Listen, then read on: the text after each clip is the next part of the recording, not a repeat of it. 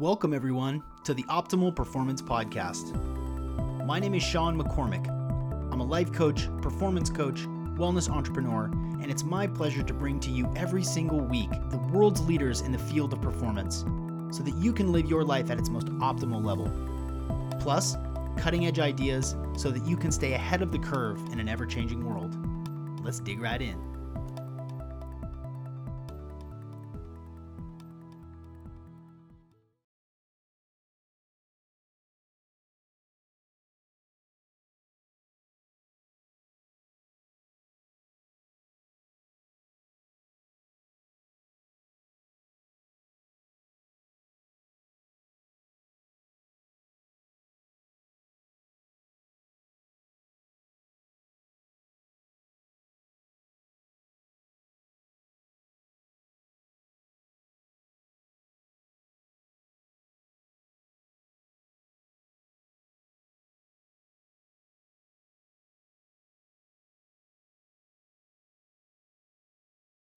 Oh, what's up, everybody? Welcome back to another episode of the Optimal Performance Podcast. I just want to say thank you, everyone who has been through this transition from, oh, there might not be any more episodes, to go follow me on this other podcast and just sticking with me. You know, it's my intention every single solitary week, and now probably more frequently, to bring to you the world's experts in the field of performance. That is my ultimate goal, is to make your life better, because I love this stuff and I love to give people opportunities, guests, to share their knowledge so that you know what I know, so that you can live a more optimal life. And like I mentioned before, I will start, I'm going to have advertisers now, sponsors. And like I promised in the last episode, 252, I'm never ever going to promote a product that I don't believe in. And I do a ton of research to try to debunk and to poke holes in some of the stuff that I'm exposed to, because I am skeptical, and you should be too. And that's part of the reason why you listen to this podcast every week, is because you are skeptical and you want to know what is going to help your body, what's going to help your brain and your longevity. And so products like the X3 bar, which is a total workout system that I've been using now for 2 years.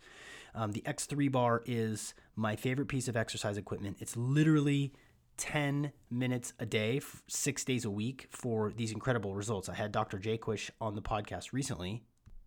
And also going back to episode 182, entitled Hacking Growth Hormone in 10 Minutes a Day. You know, I was skeptical of the approach and did my digging and have tried it and love it. There are a couple of other products that are now sponsors of this episode, which will help this episode happen with more frequency so that I can devote more time to this, so that I can give you more information on really innovative products like the X3 bar. Now is the perfect time to purchase an in-home exercise equipment, because you're going to be home for a little while, at least another month. And if you go to x3bar.com and you want to pick up what, for my money, is the most effective piece of exercise equipment ever, it has really changed my physique. I freaking love it. You can use the code OPP for $100 off, which is a pretty large savings. It's worth every penny. For today's show, our sponsor is My Vital C. I mentioned it in the last episode. My Vital C is it's an olive oil product that you take a shot of in the morning, 1 teaspoon. And the potential benefits of ESS60 are longevity, lowering risk of heart disease, better vision, improved mental acuity, lower blood pressure, management of osteoarthritis. And for me, what I have noticed is that I am less sensitive to seasonal allergens. And I've heard that, I don't know how that works or why that works, but I've seen other people actually talking about that very same benefit. For me, it's helped my sleep quality, combined with blue blocking glasses from BlueBlocks. And I've also noticed a longer vitality throughout the day. So I don't hit the wall at 4 or 5. You know, I'm up at 6 with the kids and I'm doing tons of stuff and working hard and playing hard. And usually, 5 or 6, I start to hit a wall and become tired. And instead of, hitting that wall, becoming tired, and then just like being a slug on the couch, I'm a little bit more energetic and I can actually work a little bit more and I can just be more present for my family. And I think that a lot of it has to do with MyVitalC. If you go to myvitalc.com/OPP, you're going to get 15% off of the product. And a lot of these are on subscription based. And what they're finding and what I'm finding is that people keep using this product. When you have a subscription product like coffee or vitamins or something like this, when people stick with it, they don't cancel their subscription and they keep getting it in the mail, they're using it and they're loving it. And that's definitely what I found from this product, is that people really, really dig it. I tend to trust consumers. When consumers use a product, they like a product, they stay on the subscription model, especially now when people are trying to be a little bit careful about where their money is being spent. A product like this that helps your vitality, that may help you grow hair, that may help you sleep better or be less impacted by seasonal allergies, man, oh man, it's worth it to me. And I think you'll find that it's worth it for you too. So go to myvitalc.com/OPP and get 15% off your first online purchase. One more thing on MyVitalC, they have offered to send a free bottle of MyVitalC to you if you leave a review. So go ahead and drop a review on whatever platform that you listen.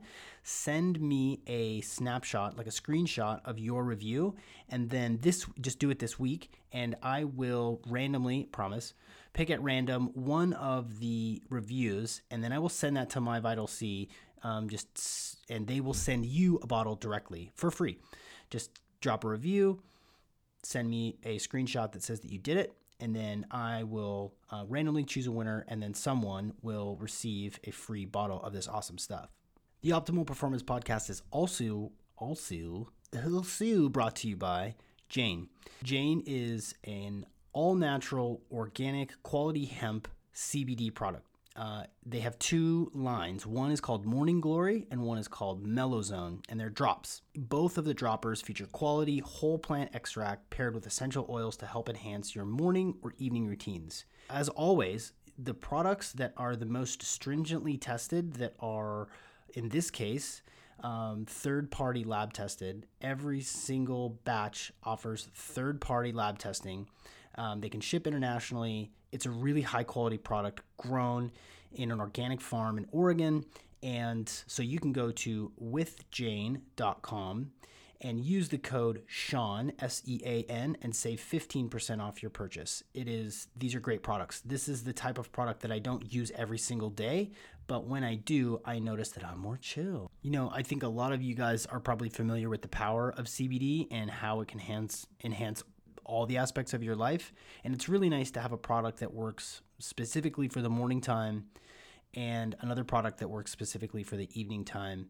What I found is that because I eat dinner early, just right about after dinner time is when I take the Mellow Zone drops in the evening time. And it just sort of prepares myself for my sort of wind down evening routine where I sleep a little bit better. I feel more rested in the morning when I wake up.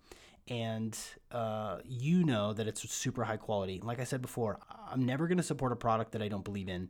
And also, you have my word, my guarantee that I'm not going to ever change the content of this podcast for an advertiser. So I'm not ever going to shy away from a topic or anything because of the sponsors that support the show. Like, I would rather stay in my integrity and bring to you the content that I think is the most relevant before I switch for any sort of sponsor of the show. So go to withjane.com and use code Sean15, SEAN 15 for 15% off your first online order. You're going to dig this stuff. On that same note, the last sponsor for today's episode is Natural Stacks. And I've said it 1,000 times. I'm appreciative of those guys for helping make this podcast possible for 3+ years. And I'm also appreciative that they have the same level of integrity in the products that they create. Every single batch is third-party tested with ingredient traceability, and that's a big deal. You want to know where this stuff comes from. If you're going to take a vitamin C product, or if you're going to take a magnesium product like theirs, like that's MagTech, we are all low in magnesium. We should be taking MagTech, and they're tested. They're legit. It's a really excellent product. So for today, I'm going to talk about MagTech. We don't get the nutrients, and this is a common theme for me, but we don't get the nutrients in the food that we think we do.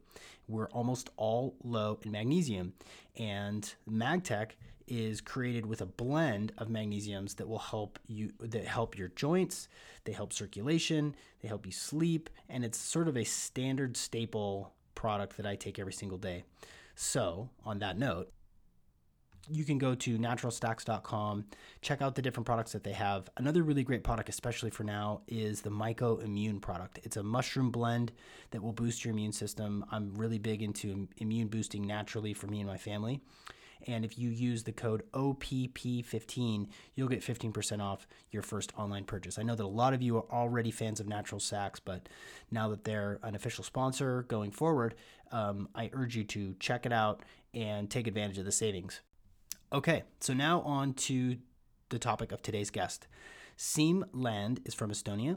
He has appeared on the podcast before, back on episode 191. And since then, he's written a book. He's been a presenter at the Health Optimization Summit in London, which is one of the largest sort of biohacking conferences in the world. And he is an expert in a lot of things regarding fasting, metabolic autophagy. And in this episode, we talk about basically the concept that we can build fat adaptation. It takes us a minute sometimes, but it is so worth the process. We are all sort of checking what we're eating, how we can be more healthy right now. It's really important that we sort of take our health into our own hands, and there are better ways to do this. We talk about why eating carbs later in the day may be preferable if you're going to eat carbs. We talk about how long it takes to typically reset your metabolism and get into a manageable ketotic state. We talk about the difference between being in ketosis while you're eating versus while you're not eating. We talk about what does keto adapted mean, and we also talk about this really important concept of metabolic flexibility. So many of us combine carbs and fats, and we use carbs sometimes to fuel ourselves, and we use fats sometimes to fuel ourselves. And this concept of the Randle cycle, in which you're basically combining carbs and fats in the same time, it's bad for your body, and it can lead to insulin resistance and type 2 diabetes. We talk all about how he approaches fasting, what sort of protocols, how he eats, and then we also talk about what he calls targeted intermittent fasting, and how he will eat specifically around workout times and work out in a fasted state, but consume like a protein shake while he's working out that gets him a little bit of a boost and doesn't take away from the effects that he's getting from fasting, which are immense. I mean, the benefits of fasting are just incredible, not only for your physique, but for your immunity, for your ability to burn fat. And he's an expert. If you haven't listened to episode 191, go back and listen to that one as well as this one. And I really enjoyed having him back. Plus, I really enjoy his voice. That's my Estonian Siim Land impression. He's a fascinating guy. He's really great to listen to, and I know that you're going to get a ton out of this podcast. If you do get a ton out of this podcast, would you please go give us a review, me and the mouse in my pocket, a review on iTunes. They've become more frequent recently, and I really appreciate that. Also, if there are people in your family like there are in my family that would benefit from this information, to introduce the concept of intermittent fasting, to talk about how it can benefit them in their life, just share this with them. Click the 3 buttons on your player and share it via text or share it on social media and spread this word.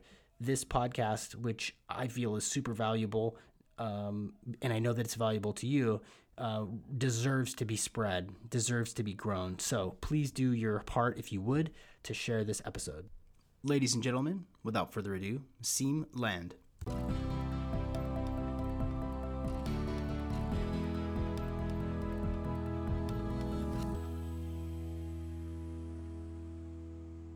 And we're here with Siim Land, author, speaker, content creator, and returning guest to the Optimal Performance Podcast. Siim, welcome back.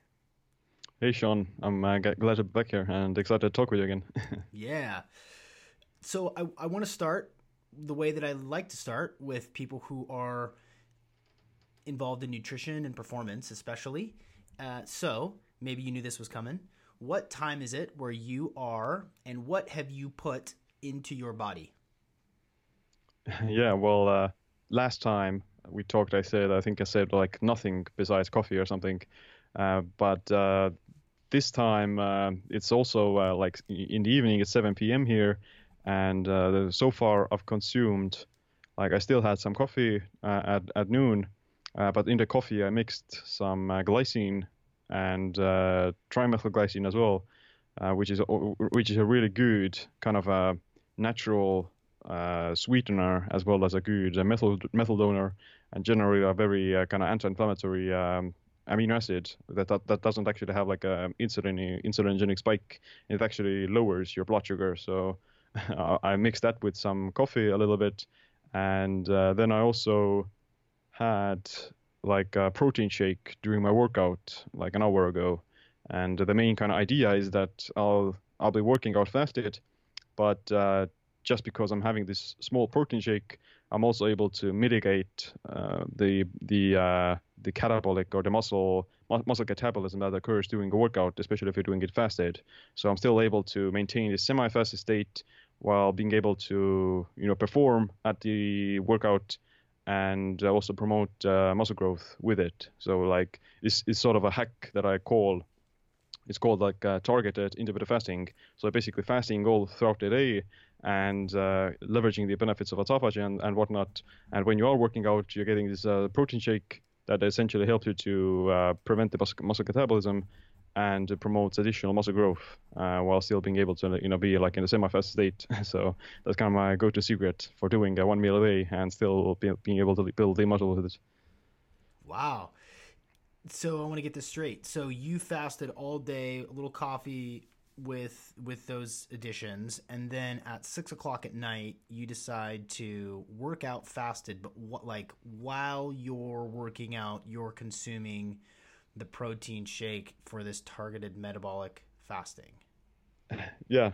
That's basically what I do, and it's yeah like a good combination for one meal a day. So and especially for people who want to build strength as well as muscle mass. So it's always, let's say, eating more frequently would be beneficial for muscle growth, but it's kind of a hassle. So I would much rather do it with a easier way where I'm still able to eat once a day and still able to build muscle with it. So it's kind of a little shortcut or a little biohack. So we got to know what's in the protein shake. I imagine that there's 1,000 things in it.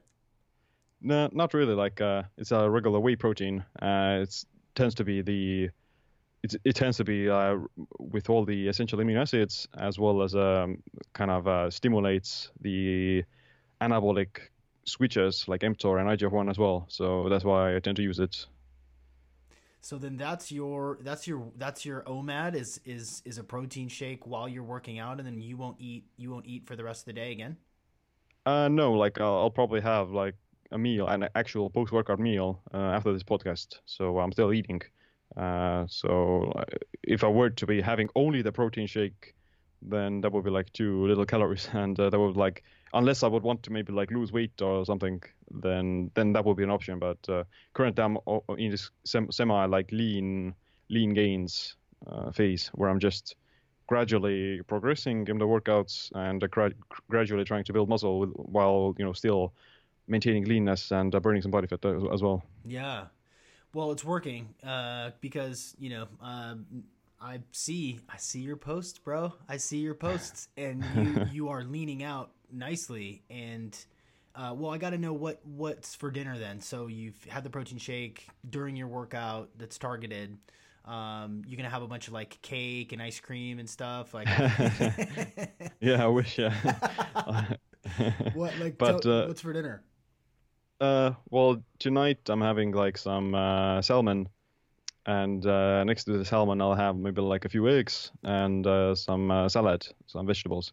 So I'm still eating like a semi-ketogenic diet, but I do also have like on some days, for example, a few days ago I had some actually I had some beef kidneys and with some beetroot, some carrots and some fruit. So that was like a more low-fat, higher carb day as opposed to like a low-carb, higher-fat day. So I do cycle between them and kind of maintain this sort of a metabolic flexibility. Yeah. Yeah, that's great. So when you do that, when you lump together, like, are you following like a really strict schedule? Do you have carby days where you have fruit and tubers, or is it every other day, or do you just sort of listen to your body? Yeah, I usually tend to listen to my body and also like what's more available. So like what's for leftovers, or yeah, like what's kind of what did I have recently and what did I haven't. But I usually try to like at a minimum I would aim for like a once a week where I would have like this higher carb day, and the rest of the days I tend to gravitate more towards. I still like the low carb keto because it's more satiating, it's very convenient, suppresses appetite, and yeah, like the mental power as well as the cognition is also slightly better in my opinion. So I do tend to gravitate more towards like just eating steak and eggs and vegetables, but I do every once in a while like some fruit, some berries, and tubers and those sort of things. Yeah, I find that, so I follow a pretty similar approach. Fasting until 2 or 3 o'clock in the afternoon. I work out before I break my fast, and I don't know if you know. Have you heard of the X3 bar? Are you familiar with that? Yeah, I have it. It's awesome. Woohoo, man! So that's all I do. I don't really do any other sort of workout, and my body has shifted, and my physique has improved immensely. Mm. And I want to get your take on. I don't know if you've seen the product that Dr. Jaquish has released, which is called Fortigen, which is an amino acid profile that you take at night. Fortagen, Fortigen, and the 2 scoops that you take is an equivalent of 50 grams of protein, because I try to hit that 1 gram of protein per 1 pound body weight every day, because I'm trying to build lean muscle as well. But I do from time to time like want a handful of blueberries or some strawberries or something, and I find that it works best for me because I do get a little bit foggy after I have fruit and tubers. So I tend to do that much later in the evening, kind of right before bed. Is that a smart plan if I'm going to do the carbs? If like today is going to be like a carb day, again, not cake, not cake, a handful of bitter blueberries. Is it smarter to eat that carb, in your opinion, like later in the day, later in the night? Yeah, I do think so. Like, it's actually, the common sense or the argument most people make is that you're, moving around and you're active during the daytime, so to say that, and that's supposed to be the time where you eat your calories as well as carbs. So you would be like burn them off instead of storing them for fat, which does make sense from like the circadian aspect. And there is some research that shows that you are more insulin sensitive at the morning hours, but at the same time, you have to kind of also counter in or take into account your own subjective situation and your context. So, for example, if you work out in the evening, then you're gonna be the most insulin sensitive after that workout, regardless of the time of when you had the workout. The muscle contractions as well as exercise, it depletes your muscle glycogen, and it also makes you more insulin sensitive by activating the one of the glucose transporters called GLUT4. So even after workout, even if it's like in the evening and you work out maybe like an hour before eating those carbs, you would be still very insulin sensitive because you worked out, you depleted the muscle glycogen, and your body it doesn't even need additional insulin goes into the cells because a GLUT4 works independent of insulin. So, that's sort of kind of a caveat that people have to keep in mind, especially in research, that you are always most sensible to any kind of nutrients while you're fasting as well as after a workout. So your body would kind of absorb it really efficiently. So it doesn't even matter that you would have those carbs later in the day. And I personally think that if you do have some carbs in the evening, then it's going to be just also better for like relaxation and sleep, because like you said, you may feel like slightly drowsy or tired in a good way, because your body gonna release itself from the stress. And that's another like one of the misconceptions about insulin as well as carbs. Like insulin and carbs are actually very anti-stress, or they're gonna lower cortisol, just because they kind of refill your muscle glycogen as well as liver glycogen, and your kind of physiology or your energy status is very, very much regulated by your liver glycogen. So if your liver glycogen is depleted, then that in a way does promote some ketone body production and put you into ketosis. But at the same time, your body can also perceive it as a stressor, especially if you do it like chronically, and if you do it like combined with a bunch of high intensity exercise and caffeine and those things. So just refilling your muscle glycogen as well as liver glycogen with some carbs in the evening is a great strategy for just boosting relaxation, lowering stress, lowering cortisol, and kind of getting you out of this fight or flight response that some people may find themselves in, and actually putting yourself to sleep. So I do notice that on some days, if I do have some carbs, then I'll just sleep pretty good, and kind of lowers all of this kind of build up of tension that may accumulate if you're just like chronically in this ketotic state. I'm just going to jump in really quick to interrupt myself and Seem to remind you of the STOP method. We are all dealing with massively intense emotional states right now. We're stressed out, we're fearful, we don't know what's coming next, and neuro-linguistic programming, specifically the STOP method that I've created for you to try out, will help you get rid of negative emotions that are getting in the way of your happiness, of your ability to think and be proactive during this time, just to like keep your things in order mentally.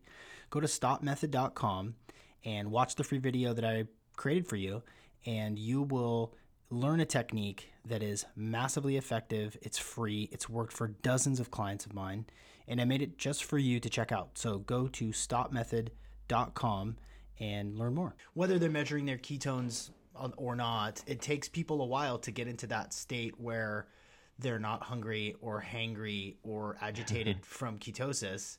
And for those people who have still not tried it, who have still not experimented with intermittent fasting and a more ketogenic sort of approach to your diet, kicking the sugar and kicking the carbs is really hard, especially for the first like week or two. And for some people, it's super. I mean, like, you're agitated, you're foggy, you're not sleeping well. I know that you are a resource for so many people. Since you appeared on the podcast in episode 191, and a lot's changed. Like you've written a book, you're writing a second book, you've done a lot of presentations, and you're a resource for so many people.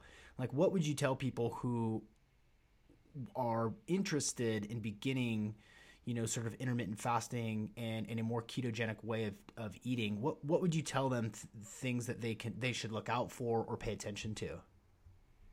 Yeah, you did allude to it a little bit, in a way that if the person hasn't tried it before and they have like no experience with it, then they tend to experience some of the negative side effects, like tiredness, hangriness, lethargy, and sugar craving, and those things.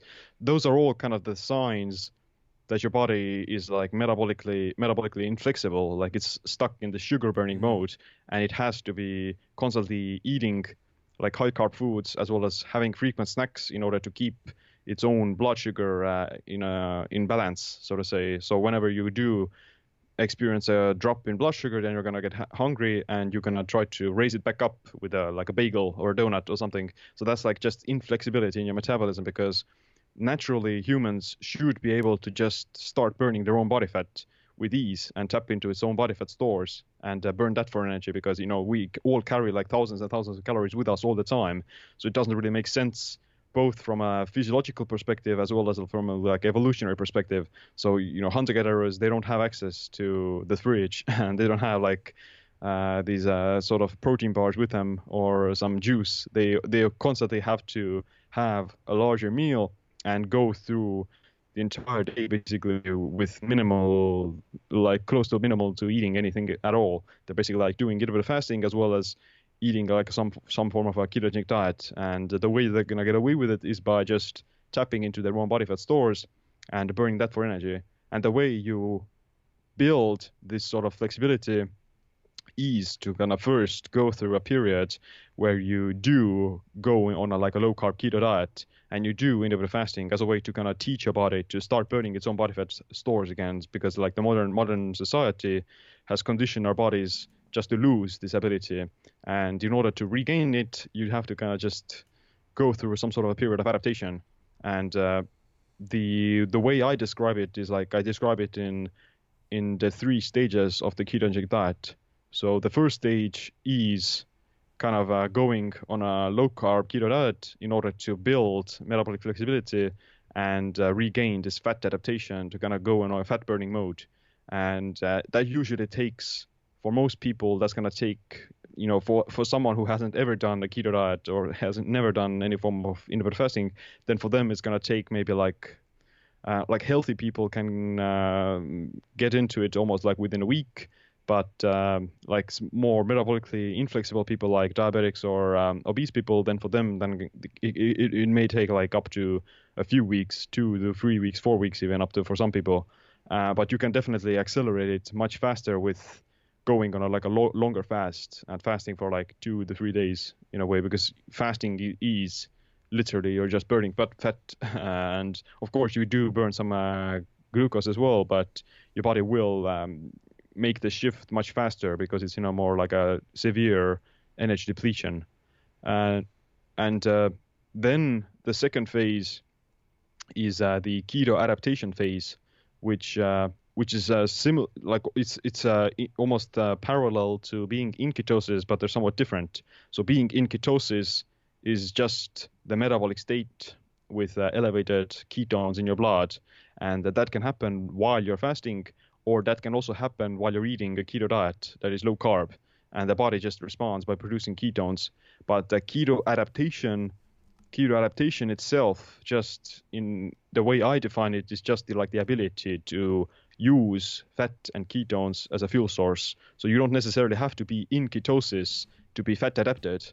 A hunter-gatherer who eats, let's say, they find a beehive, they're going to eat that honey, they're going to kick themselves out of ketosis, they're going to burn some sugar, but maybe like within the next few hours or maybe by the next day, they're back in ketosis because they're somewhat keto adapted. They're the majority of the time, they're still doing like a keto diet in a way that they're still being low carb, but every once in a while they kick themselves out of ketosis, but they're still able to go back into it relatively fast. So that's like the second stage. And the third stage is the metabolic flexibility stage. And this means that your body is also able to burn both ketones as well as carbs for fuel. So, it's a much more, let's say, balanced way of looking at it, as well as more flexible way of looking at it, because, if you go all in with ketosis, then you're ending yourself. You find yourself back in the same spot that you were in the beginning. Like you're burning only fat and ketones, and you're losing the ability to burn sugar and carbs, which is like self-defeating in a way, because you're putting yourself into this corner again, that you're kind of inflexible with your metabolism. And whenever you do accidentally get kicked out of ketosis by maybe eating a piece of potato or something like that, or a piece of cake or whatever it is, then you're going to feel awful just because you're losing your fat adaptation to a certain extent, and you're experiencing this brain fog. Your body is in some sort of like an energy crisis in the short term. And that's why the metabolic flexibility is supposed to overcome this. You just burn fat whenever you can, and whenever you do eat carbs, then you burn those carbs, you use them for whatever purpose it may be, like maybe refilling your muscle glycogen, but you also go back into burning fat whenever those carbs run out. So you're going on this dual fuel, and your body is supposed to be in this like burns whatever fuel it has access to, and is also able to maintain health as well as performance with it. So that's actually like the ultimate goal for most people, in my opinion. That should be like they don't want to be on a keto diet for the rest of their life. Or they may not need to do it either. So the end goal for most people is just like fat loss, better health, better blood biomarkers, and just mental well-being and freedom from cravings, just abundant energy, all those things. You can achieve that with a keto diet, but you can also achieve that by eating carbs every once in a while, and you don't necessarily have to kind of make sacrifices as long as you build enough fat adaptation in your body, and as well as you kind of condition yourself to use carbs in different situations. And the two main ways you build metabolic flexibility is kind of one of them is the cyclical keto diet, which means that you, like the one that I do, basically I eat keto most of the time, but on some days I eat some carbs. And the second way is the targeted keto diet, which basically means that you eat keto and you consume like a small amount of carbs during your workout. Maybe like similar to the protein shake that I do, but with carbs. And that's essentially going to give you some like quick energy, and you're gonna burn that glucose during the workout, and after the workout you're gonna dip back into ketosis. So there's no real difference in your metabolic profile. You're still burning those carbs for energy, but you're also going to be able to burn ketones. And yeah, like whichever one suits for you depends on your goals. You're definitely like your level of physical activity, because I wouldn't recommend like a diabetic to do some sort of like a carb up if they can't handle it. And yeah, like what's the person's goals, and how often, what kind of foods do they actually like to eat? Because I think it's a mistake to kind of, I don't know, villainize all carbs or villainize all sources of food without really appreciating or without understanding the context and without knowing when is the best time to use them, and like how your body is going to respond, because they all work. Like people can survive on any kind of diet, and they can survive on a low fat, high carb diet, and they can survive on a low carb, high fat diet. But the kind of differentiation is like what kind of other factors that they take into account, and what's their overall diet look like. Yeah, that's an excellent breakdown of it. And I had not really thought of it until you described it. But if you're going to do the targeted metabolic fasting and you want to have some carbs, you want to boost from the carbs so that you can perform your workout better, so that you can be more, have more energy from the glucose. Usually the carbs are best suited for maybe like some sort of like actual event, like maybe like marathon runners tend to use it, as well as like high intensity exercise, maybe like CrossFit, or this very high glycolytic sport where you're using a bunch of glycogen and you can't really fully meet that demand with just ketones and fat. Right. So for someone who may be, let's just take somebody who's had a fairly normal Western diet, and they're maybe 20 or 30 pounds overweight, not obese, but heavy-ish and soft, and they're interested in getting into this and starting into this. I come from the opinion that now is the time. Right now, in this moment in history, is the time to like really start experimenting. You have the time. You're home. You're forcibly at home, and this is maybe a secondary effect, but if you want to save money, you should eat less food. Yeah. I mean, as a father and head of the household, I could really easily triple the amount of food that I consume. I could really eat way more than I do, but I'm actually saving my household money. I'm feeling better and performing at a higher level by eating less food, by doing intermittent fasting, and I've been doing it for a while. But for someone who's, maybe 20 pounds, 30 pounds overweight, and they're just getting into this, based on the process that you described, which is these 3 phases, how long, of course it's different for everybody, but how long do each of those phases typically take if someone's being really diligent, and maybe they kick it off with like a 3-day fast and they just go, go for it big time? Typically based on your experience, how long do those 3 phases take? Yeah, it's gonna vary between people, and maybe for instance, if you were to start off with like a 3-day fast, then you would get into ketosis usually by day 2 on like a high carb diet, and but at the same time, like if you start off from a low carb diet, then the transition process would be faster, and you would get into ketosis also much faster. And at that point, once you are in ketosis, then generally it's still a good idea to eat like an actual low carb keto diet for about 1 to 2 weeks, in my opinion, just to kind of change the body's metabolic pathways and kind of get used to it in a way. You don't want to be in this kind of periphery all the time where you're not fully in ketosis and you're not getting enough carbs from your food either, and you're feeling like this lethargy.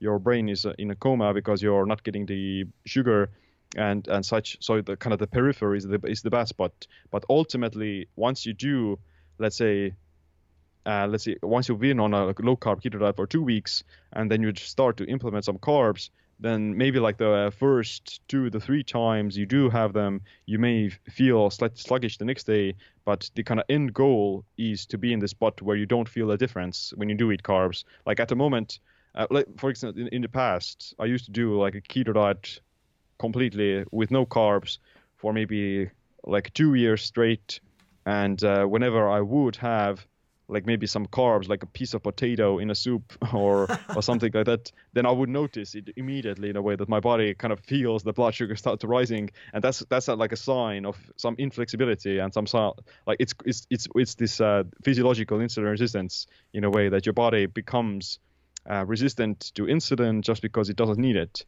And you haven't conditioned your body to use it, so it kind of down regulates the insulin, and it manifests itself as a mild physiological insulin resistance, or a much better term would be like glucose intolerance, or you're just sparing glucose, and you don't you haven't used your like sugar burning engine in a long time.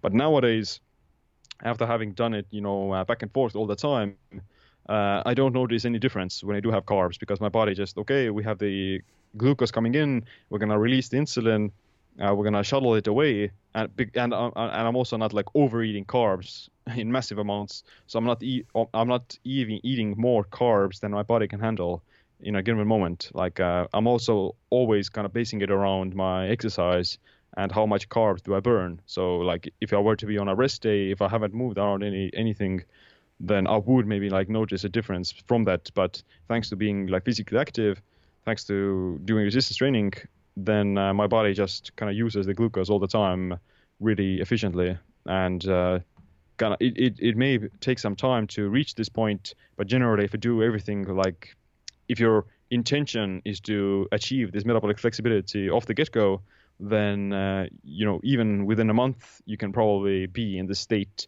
where you're having regular carbohydrate refeeds, as well as being in ketosis and eating a low carb keto diet the other parts of the time.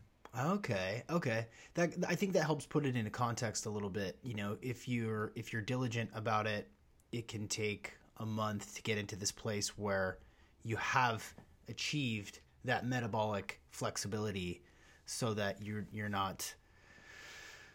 your world is not destroyed from a bite of potato. And yeah, exactly. I think as far as lifestyle is concerned, I think that's where, like you mentioned earlier, that's where we all want to be. We all want to be lean and strong and clear-minded, and we also want to be able to eat some carbs sometimes without it totally wrecking our day or our week. And from a lifestyle perspective,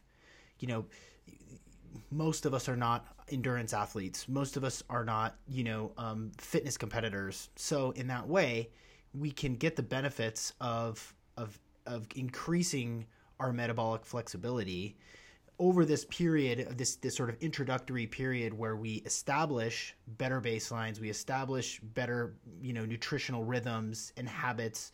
What I found for myself is that my palate actually changes. And my appetite changes from time to time when I'm being really diligent, when I'm not. And I think that's the same for most people, is like the drive. If people knew that if they went through the process that you're talking about, that takes, the 3 phases, and then after a month, they realize that they don't crave that bagel anymore. They don't think about it. It's not occupying their mind. They're not sitting there thinking, oh my God, I want pizza so bad. All I want to eat is pizza. I can't wait till tonight so I can eat pizza and have 10 beers. like it changes. It does actually shift, and it's not as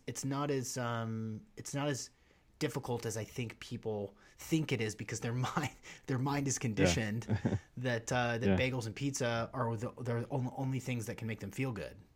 Right. Yeah, and that's like another one of the pitfalls that you may fall into on like a very restrictive diet.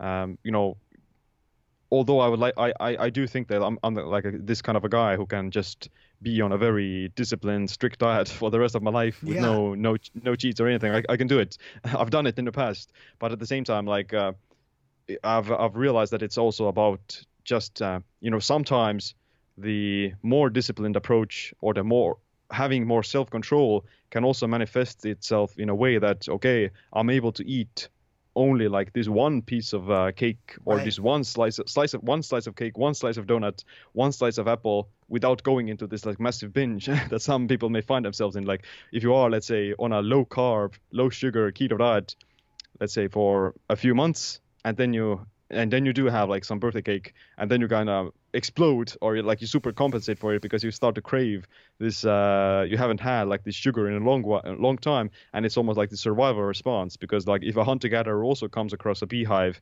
they've been coming from the winter, they haven't had carbs for several months, and they have like this beehive, Yeah. then they of course they're gonna eat the entire beehive. So like a normal physiological response, Right. and you can avoid that. You can avoid this sort of massive yo-yo dieting and binge and fast cycles if you're able to practice moderation, and if you can just okay, I'm gonna eat maybe like this one piece of cake, and I'm gonna put it away afterwards. I'm feeling satisfied. I'm not craving additional, and I'm not gonna kind of super compensate for it. I'm not gonna be stressed out, or I'm not gonna get anxious about it. Yeah. Because although let's say some foods are healthier than others, like of course a grass-fed steak is in my opinion healthier than a donut. Even if you That's a a fair. single Yeah. a, Fair.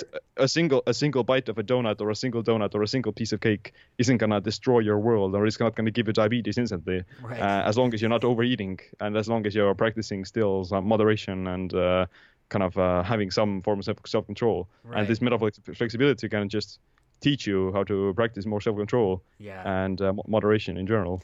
You know, I thought about it the other day. I've been focused and diligent about my diet, and I've been hammering really consistently on the X3 bar, and my physique is really shifting. I'm really happy with the way that my body looks. Maybe for the first time ever. Like I was sort of a fat kid growing up, and then I played college soccer, and I was still sort of skinny fat when I was playing college soccer. And now my body is shifting into the physique that I want. And my kids made cookies like 3 days ago. My wife and my kids hung out and made cookies together, and they were so excited to share their cookies with me. Like, we made these chocolate chip cookies, Daddy, have one. And then for a moment there, I was like, no, there's no effing way I'm gonna eat a chocolate chip cookie right now. I've been so good. But then I thought about it. I'm like, you know what? It is gonna taste amazing.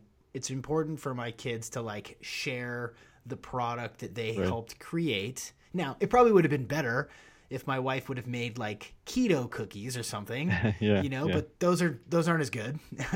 So what I think about, and what I know is a big deal for people, is to not beat yourself up about it. Because if you're going to have a cookie or two, in my case, if you're going to have a couple of cookies and you've otherwise been really diligent about your diet, have the cookie, but don't freak out about it. Don't psych yourself out Right. about the fact that you're going to eat this cookie and it's going to destroy your world. Because if you do, and you get yourself into an elevated state, and you're like really stressed out, and your cortisol spikes and your adrenaline spikes because you're feeling really guilty and stressed about the fact that you're eating this cookie and all is lost. Oh God, you're crying while you're eating a cookie. Then it is going to be way worse for you than if you just like sit and enjoy and have the cookie and then go back to business as usual the next day. I think it's a big thing for people. Yeah, definitely, and it's also yeah, just determined by your mindset and your Right. perspective on the thing. So like yeah, of course, it can be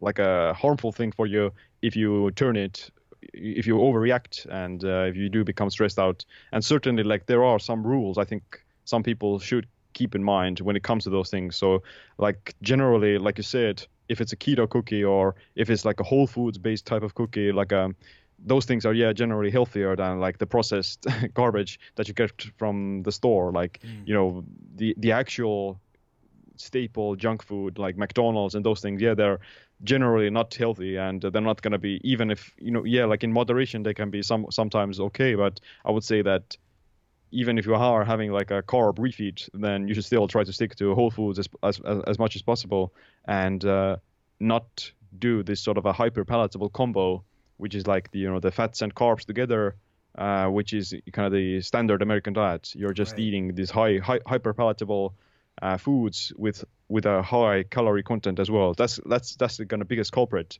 that you combine the carbs and fats that you get from like a donut, which is the kind of the perfect example. But you can make a healthy donut that is, let's say, lower in fat or lower in carbs, depending on the situation, and you can still get like this enjoyable taste experience, but it's not going to be as damaging for you as like a conventional donut. So some key points can be still kept in mind. So whenever I am having my carb days, I make sure that the fat content on those days would be lower, so that I wouldn't like the combination of carbs and fats is implicated in like insulin resistance and type 2 diabetes as well, because your body can only like burn one fuel at a given moment, and if you combine them together, then they kind of tend to compete with each other, and that causes like metabolic dysregulation, which is called in physiology is called the Randall cycle. So that's essentially like the kind of one of the biggest rules that I tend to stick to, is to,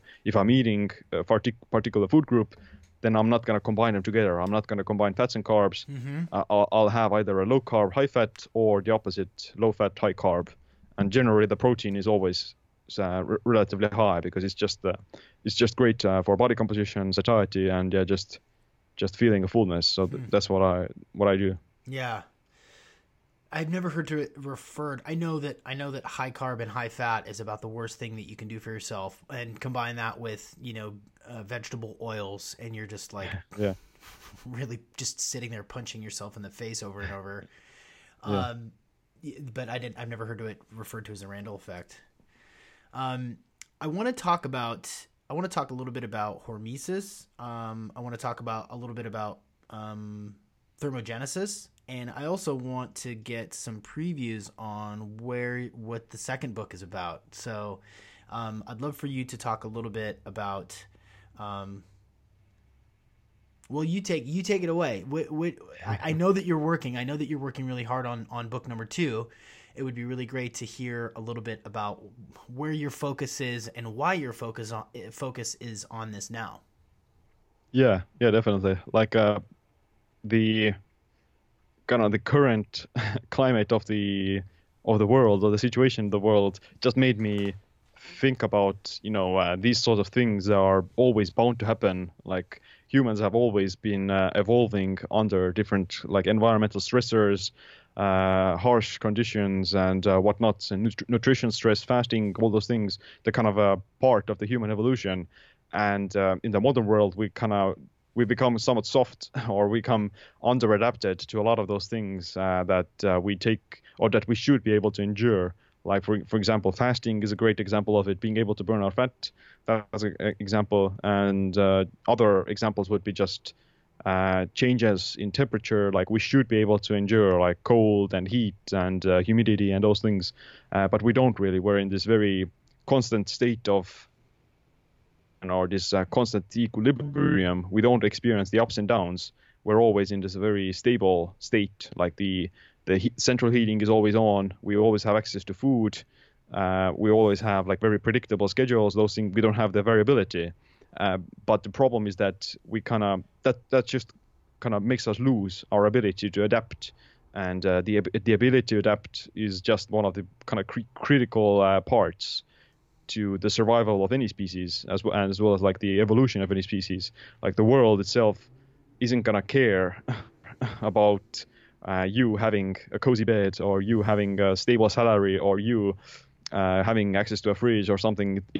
it doesn't really care, and the only thing you can do against it is the kind of control the things that you can control, which is your own thoughts and actions. And that kind of made me want to do this sort of a guidebook or a handbook or a manual for just general the stress adaptation as a phenomenon. And you mentioned it already, that stress adaptation can be called like hormesis, or this sort of like a biphasic dose response to a particular stressor or a toxin that initially causes like some damage to the body and injury, but afterwards the body's going to adapt to it and get stronger. So exercise is just like the prime example of hormesis.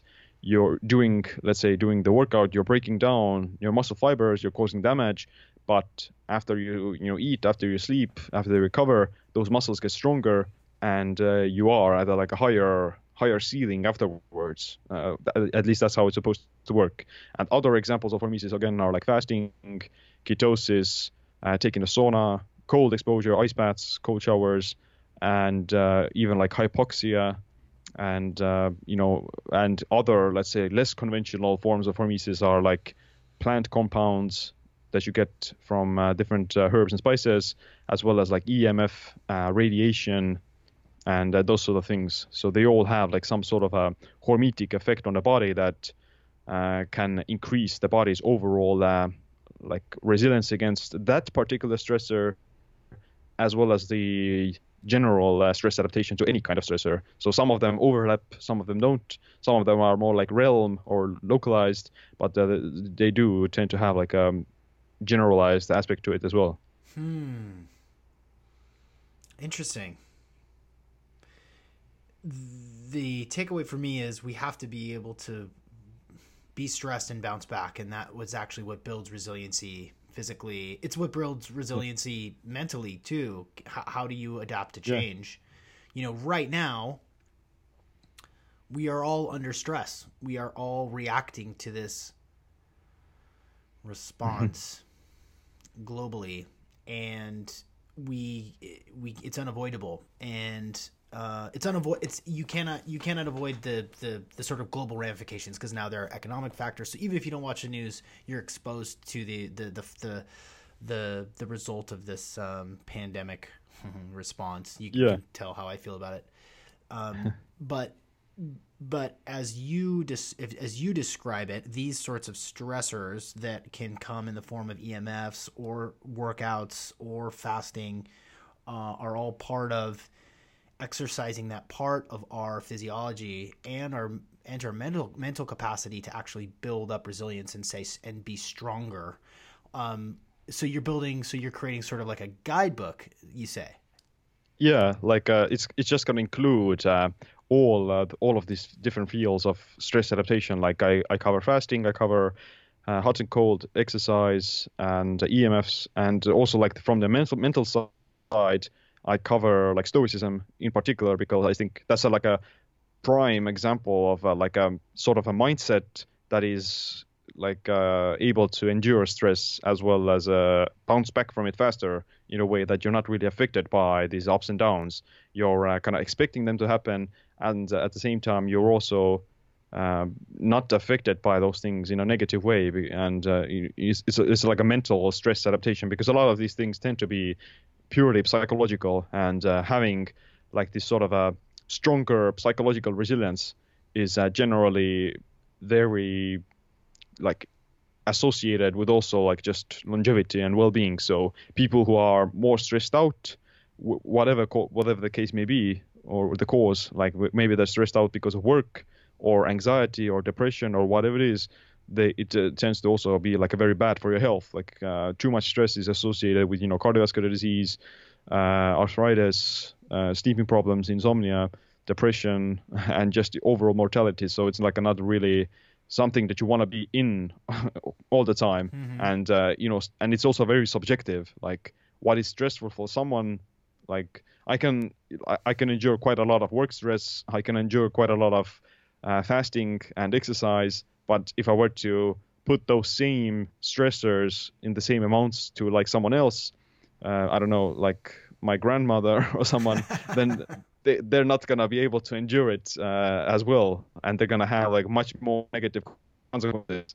So because their body, first of all, isn't that adapted to it, and secondly, yeah, like the stressor is just overbearing for their system. But you can condition yourself to endure it in larger amounts. You can condition yourself to endure higher amounts of stress with fewer negative side effects. And a good example of that would be, let's say, a lot of people think that ketosis is stressful for you because your body needs glucose, or your brain especially needs to run on glucose, which is true to a certain extent, that your brain does need a certain amount of glucose every day, but it can cover the majority of that demand with ketones, as well as even like fat and other substrates. So like alternatives to glucose are fatty acids themselves, as well as lactate that can be converted into glucose by gluconeogenesis, which the brain can then use. So if a person hasn't conditioned their body to run on fat,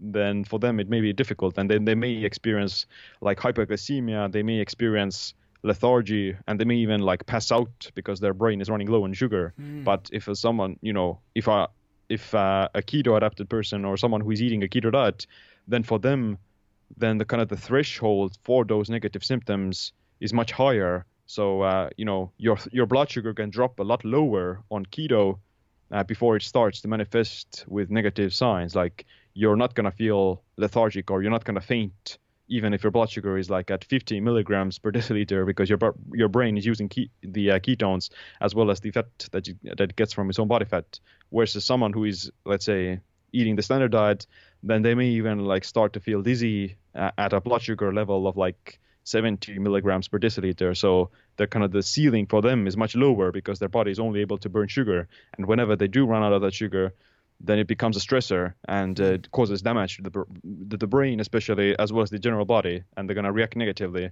But if you are keto adapted, then your kind of stress adaptation is much higher, and you can endure much larger quantities of like glucose deprivation before you start showing negative symptoms. Yeah. Well said, man. The clarity at which you speak it's so nice, man. I think I'm not alone in saying I could just sit and listen to you talk about this stuff all day, which is why it's so important for me to bring you back. I want to get your take on a couple of different things. Where do you stand, or have you experienced or experimented with the carnivore diet? Well, I do think I'm actually I do like the carnivore diet, so to say that it's a very simple diet, and it can be very convenient for a lot of people, and it does promote like keto adaptation. You are achieving a lot of the benefits of the keto diet, like you have stable energy, you have stable blood sugar, and you have like fat adaptation. You can basically you can also fast for several days without feeling hungry, and you don't crash at all, basically, because you're very fat adapted. And in a way, a carnivore diet can also be, you can also achieve this metabolic flexibility with a solely carnivore diet, in terms of the metabolic flexibility between glucose and ketones. Like if you are eating like a higher protein carnivore diet, then some of that protein will inevitably be converted into glucose, and you can still refill glycogen, and you can still burn sugar as well as fat.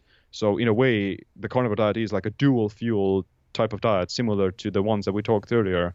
So that's a really good maybe, and it's also like, let's say, more suitable for people who have blood sugar issues, like a diabetic or insulin resistant person, versus compared to like a diabetic, they may not be able to have like any carbs at all, because they're gonna just experience these negative side effects.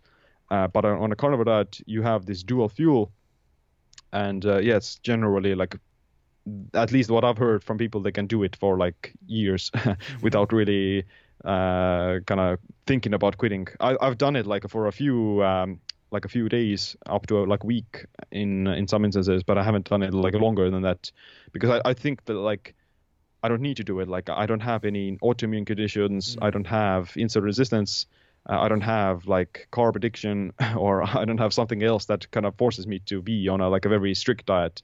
I can get, let's say, I can get all the results from the carnivore diet by doing this sort of a metabolic flexibility diet, or doing even like a keto diet. So I don't need to do it. With it being said, the only shortcoming of the carnivore diet may be metabolic flexibility in terms of being able to tolerate different food groups. So especially in the context of this xenohormesis, which means that your plants contain these slightly toxic compounds, and they do have like a slight stressful effect on the body. And let's say if you've been on a carnivore diet all the time for years, then your body may lose its ability to tolerate those compounds. And again, maybe pushes yourself into this corner where you have to kind of get out of more carefully. So again, like if a person is willing to do that, then I don't think they're harming themselves in any way. But at the same time, if they would ever want to eat, again, like some plants or some other hormetic compounds, then it's going to be like an issue in a way. Like, again, they may lose the ability to tolerate those compounds in small amounts. So a lot of the times when people say that broccoli destroyed their life or it gave them like stomach aches or something, then it usually happens like either they overconsume those things in very large amounts, or they ate them in raw, or the third thing is that they actually do have like some autoimmune issues and they're allergic to a particular food or something else. But let's say 80% of the people don't have those issues, and maybe like 20%, or like I look at it like in a bell curve scenario, that on both ends of the spectrum you have the vegan diet and the carnivore diet, and they maybe cover 10% of the population, but the rest of the population is gonna do best on a mixed diet, so to say, that they don't need to be on a strict restrictive diet, and they may not want to do it either. And there isn't I think they're not gonna miss out on it either if they do achieve like a balanced diet in a way that they combine both food groups. But yeah, generally the carnivore diet is great if it works for you and if you need to do it, so to say. I think it's going to be probably the best diet for treating any kind of autoimmune conditions. But at the same time, I think you should be wary of, if you don't have any autoimmune conditions, you don't have any allergies or something, then you may potentially give yourself those allergies if you go on a very restricted diet, because your body loses the ability to metabolize different types of compounds. Like for example, gluten intolerance. Some people react negatively to gluten, but if you avoid gluten all the time, then you're gonna react even worse afterwards. So to say, your body loses its ability to tolerate gluten because you're avoiding it all the time. So that's why microdosing some gluten every once in a while is like a good strategy for just maintaining this robustness and flexibility. So yeah, I myself wouldn't be on a strict carnivore diet just because I don't want to develop any autoimmunity towards plant compounds, because I don't need to do it, and I think it's gonna be pushing yourself into this sort of a corner. Yeah. Have you ever said microdosing glucose before? Yeah, microdosing gluten. Gluten. That's right. Yeah. Have you said that before? Have you used that term, microdosing gluten? Yeah, I've used it quite often. Yeah. I never have thought of that, honestly.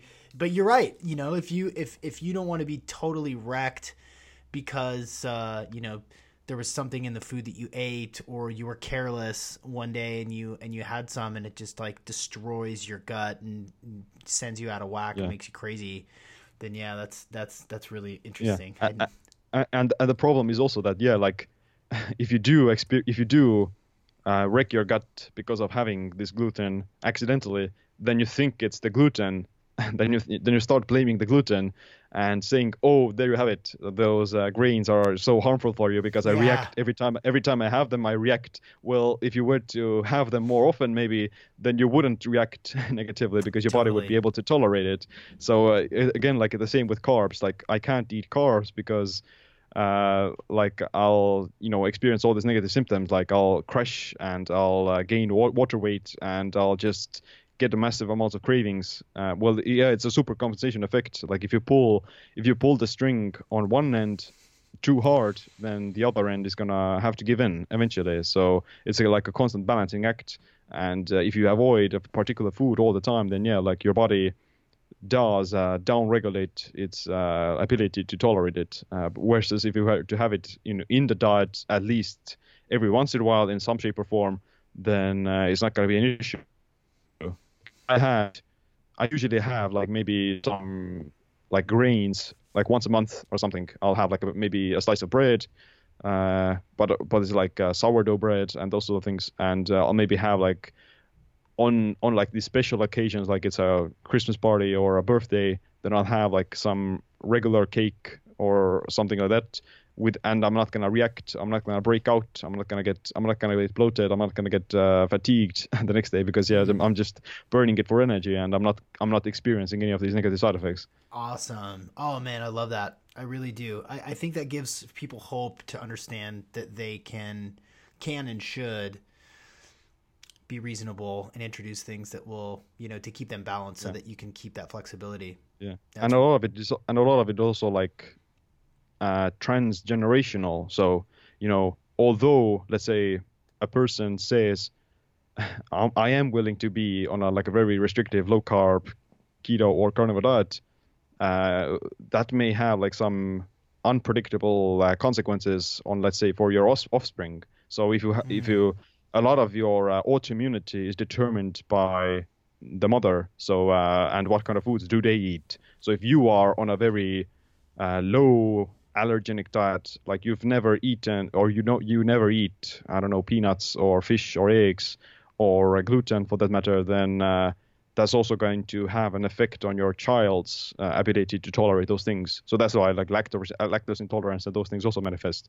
right. People tend to like they don't develop the right enzymes and digestive processes for those nutrients, and that can be all avoided, and that doesn't have to be that way. So although you may want to be on a low carb keto diet for the rest of life, maybe your child doesn't, or maybe the Yeah. world changes. Maybe the world changes, drastically in 10 years, that we need to be on this like slob diet or whatever it is, that we don't have access to like quality nutrition. Of course, I don't want it to happen, but Yeah. who you never knows. Like in an apocalypse scenario, maybe you are forced to eat these packages, Gruel. Yeah. military packages with processed foods and such. So you never Yeah. know. And Oh again, like man. you have to kind of think of it, like a almost like in a survival scenario, Yeah. because the world doesn't really care that you want to be on this pristine diet, clean, like a orthorexic diet.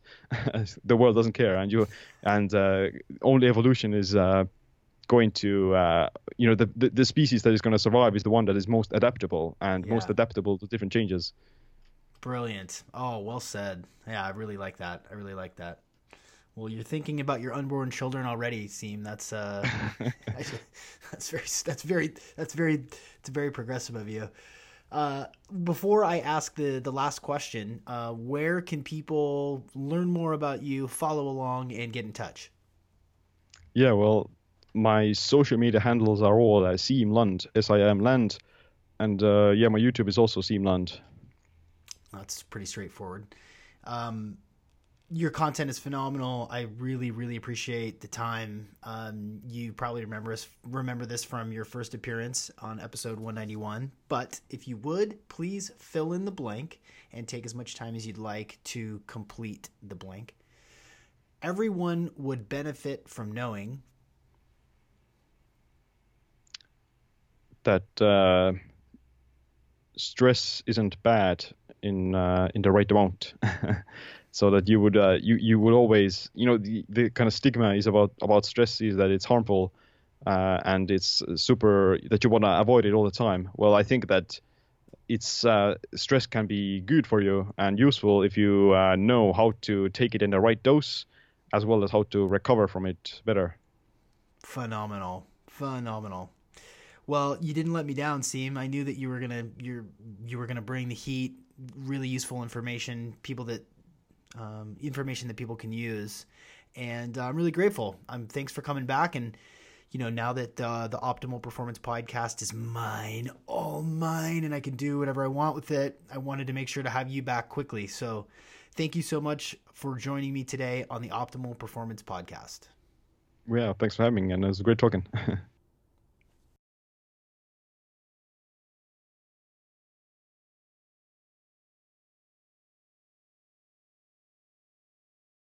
Yeah, ladies and gentlemen, Seam Land. I really enjoy his take on things because not only is it practical in the way that he thinks about strengthening your resilience, being metabolically flexible, and high performance, but I also liked what he said about nature doesn't care about whether or not you have a cozy bed or a dependable paycheck.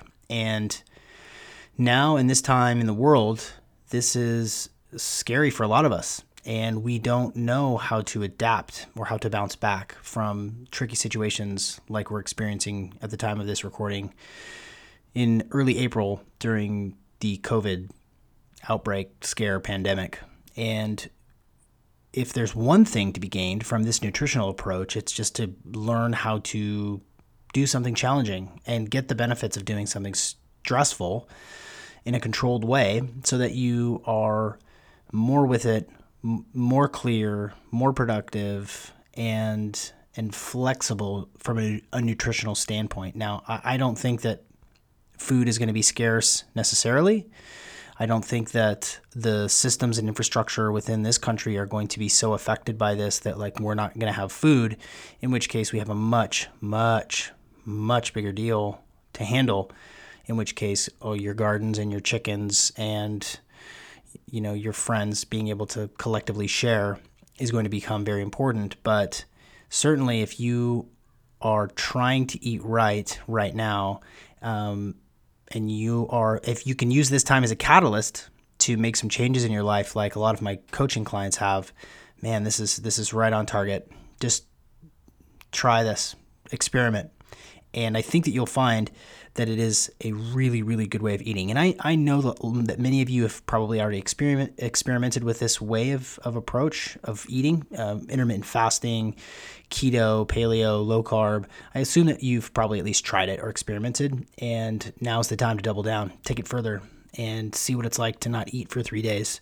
There's also sort of a stoic approach to this, the fact that when you strip all of your desires and all of the things that you depend on, when you strip things down and it is just you and your ability to maintain an even keel during stressful times, this is really worth it. So I really enjoyed him being on the episode, and I will, I'll probably have him back again sometime just because I get so much information from him. He's got 100,000 YouTube followers, and his videos are great. They're edited together really sharply, and it's really helpful, really useful information. And you can tell by the YouTube comments that people really love his stuff and the way he thinks about metabolism and fasting and OMAD and keto and all the good stuff that I love so much. So go check him out on YouTube. And now for something that I love. One thing that I really love right now is playing cards. We have to stay at home, and you're spending a lot of time inside, and what is better than sitting around playing some cards? There's so many different games, and at my house, it gets fairly competitive, and I don't know if it's like that at your house or not, but, just busting out the cards and playing some Crazy Eights or Gin Rummy or whatever your favorite card game is. It's like you do that when you're on vacation. You do that when you're on a trip because it's a nice way to pass the time without looking at your phone. And for my house, it's been so fun, especially with my 2 small kids. We have little kids card games like Go Fish and stuff like that, and Old Maid. And it's so fun. It takes half an hour, 45 minutes, an hour to play a game. But it sure beats sitting around looking at your phone or being a gloomy Gus or, watching TV or whatever. I mean, there's a time and a place for that, of course, but it's definitely something that I love. Thank you guys for listening to another episode of the Optimal Performance Podcast. So great for you to be here. Thank you for the reviews. Thank you for the listens. If you think this is a cool podcast and you dig it and you dig me and you dig the guests and you just dig it, man, please share it. We'd love to grow this thing. Again, me and the mouse in my pocket.